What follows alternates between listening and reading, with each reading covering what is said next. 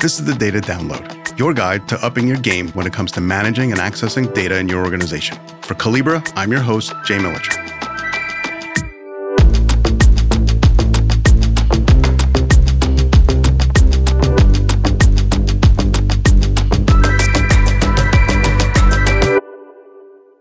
As our own data intelligence program here at Collibra ramps up with data governance, quality, access management, and more, data ethics is a subject we've begun thinking about how to approach as well. Is it a policy change? An educational and awareness challenge? Technical? I'm thinking it's all of that. So where do we start? And how should we incorporate this notion of right and wrong into our program? To help us collect our thoughts, why don't we bring in someone from Collibra who's way closer to this than I am? I'm Simla Sivanandan, Senior Manager Data Intelligence at Collibra. My team, what we really do is facilitating the use of Collibra, the tool, for Collibra, the company. We help bring together all of our business units through the use of Collibra, and we ensure that we have a well-connected company here. It's really being the best customer of Collibra, and that is really the coolest job around. So why don't we just get started? Tell us what prompted you to start your data ethics journey. When I first heard data ethics, it sounded very unnatural to me. Think about data. Data is facts and stats and precise stuff. And if you look up ethics, all you're really getting is moral responsibilities and moral values and abstract stuff. It's not very clear. So you put data and ethics together, and I'm trying to explain this to somebody, and I couldn't. Okay, using data ethically, what exactly does that mean? So it wasn't clear. And think about the moral values of a person. It is so subjective, right? And it is influenced by what they've experienced. So the cultures and the life experiences, they all make your moral framework that can change from person to person. And that's what I was struggling with. It's kind of like saying, I like spicy food. Yes, but what exactly do you mean by saying that? Well, I like buffalo wings, I like chili, I like wasabi, stuff like that. Yeah, exactly. And I'm here thinking about ghost peppers and all. So I can't do ghost peppers. No. Yeah, exactly. So ethics framework is kind of like that. You can agree to do the right thing for a person, for a company, but that can mean different things. So that framework is lacking when you say data ethics. So that's why I was like, okay, we need to figure this out. How can I explain this to somebody? So while you were explaining that, I'm thinking, well, ethics is doing the right thing. And what would be different about that? But it really is different perspectives from different people on what right actually means. Is that kind of what you're saying? Yeah, exactly. It is very subjective like that. So now let's reconnect data to ethics. Now that we've established that right is in the eye of the beholder, let's get back to the connection between data and ethics. So why is that so important? Right now, you see that data is becoming increasingly influential in all kinds of decisions that we are making, whether that's you making a personal decision or it's a wider, impactful decision being made by governments and all that, right? I'll give you an example. So when the vaccines started rolling out for the pandemic, we had vaccine shortage and the government had to decide who gets it first. And how did they do it? They used the positivity rate, the test positivity rate, of course, the hospitalization rate, and clubbed it with the zip codes, the postal codes here. And then they identified the hotspots and they got the vaccine first. So for me, it just meant that I had to wait a little longer to get the vaccine.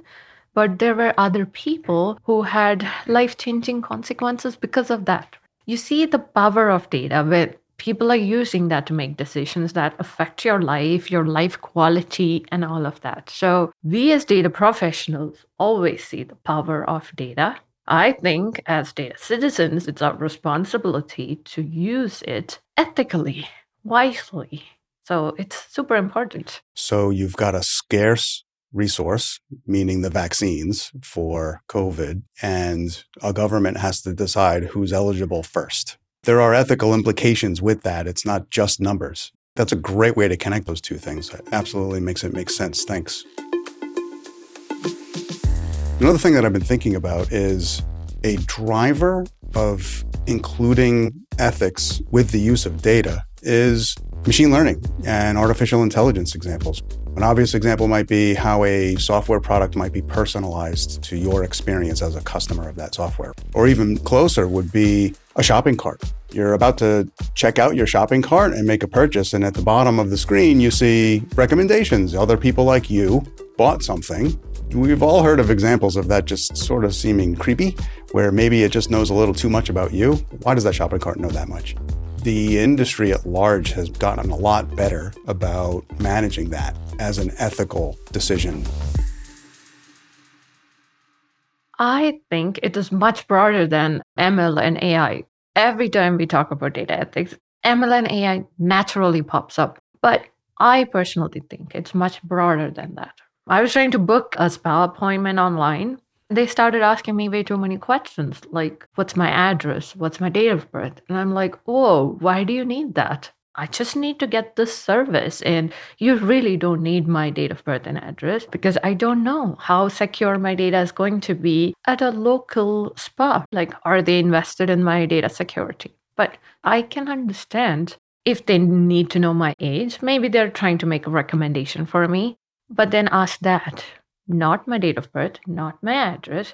I think it's very important to understand why we collect what we collect and how are we using it, right? So when we start asking those questions, do we really need that data field? If yes, are we keeping it secure enough from a customer's perspective?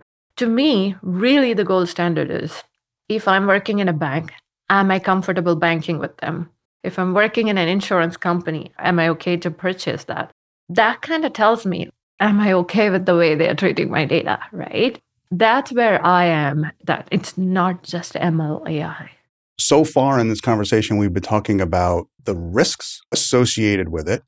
What are the ramifications then if that risk actually came true, if something bad was done with that data? Or let's say not right from the customer's perspective was done with that data? Yeah, so the ML AI conversation is always revolving around bias, right? The output being biased, the recommendations being skewed because of whatever. So let's look at what that is really. I think everybody remembers March 2020, but remember when we were all shut down and the airlines were also grounded, right? I'll just say that. And then what happened is come April, May, the climate predictions, right? The weather predictions that we get started going down in the accuracy. Like they would tell me Saturday is going to be sunny and, that's what you look forward to. And come Saturday, it's raining and it's not cool. So I actually went investigating why this is happening. And I found a study that was done by the Lancaster University, UK. Because the airlines were grounded, it was missing a prime data source, which comes from the sensors on those commercial aircraft. And what happened was, that data source missing ended up affecting the accuracy of these predictions. All that to say, you missed a data source and it affected the results of a well-oiled model, right? Imagine that we didn't have any control over what happened. We just knew that this is why it's happening. Now, think about other scenarios where we as data professionals are picking up data to train a model, to do a recommendation, and we intentionally or unintentionally miss out some sources. That can also have this effect. So I want to tie it back to the unconscious bias conversations that we have. Like the world has been hearing about unconscious bias a lot more in the past few years. I think that's a very important conversation to have, right? We as data professionals, as we build out models, should always think about this unconscious bias and say, am I excluding some data set? What the breadth and the depth of my data sources, is that enough to make sure this model isn't going to be skewed? So what you're saying is by excluding airplane sensor information, the organization, in weather prediction models, by excluding that from the model can't accurately predict the weather anymore. The exclusion is the bias. Yeah, exclusion creates bias. And that might be unconsciously happening because we are not thinking through or we're not picking a big enough sample set. That's where I'm coming from. So it's always important as a data professional to be aware of this, right? As I limit my sample set, it can have unintended consequences, and we should address that. As our head of data intelligence here at Collibra, how do we then do something, let's say, strategically to instill ethical use of data? Our data office is still young, but when we are starting a data ethics program, we're just looking at our company's core values. So for Collibra, we always talk about being open, direct, and kind. What that means is we are directly communicating what we are feeling, and also in a very thoughtful way, in a kind way. So that is really important, how we are using that data. We have to be open, direct, and kind about that. Also, our work matters. What we do impacts not only us, it impacts our customers, our society, and our industry. Those two things are really guiding principles for our ethics-related value system, and that's where you would start. Your organization's core values and code of conduct can and should be visible anchors for the ethical use of data through policy, communications, messaging, generally to guide and encourage behaviors that are aware of the right and wrong use of data. In an ideal world, this field of data ethics becomes mainstream within organizations. And we'll also see more attention toward ethical use of data throughout society as a whole. That means all of us, as consumers, citizens, readers of news, and more. It's my hope that the world of social media and media at large will evolve to incorporate the notion of a moral framework into how its algorithms discourage or even prevent harm as a first principle instead of clicks and users. For Collibra, this is the Data Download, and I'm your host, Jay Militscher. We'll see you next time.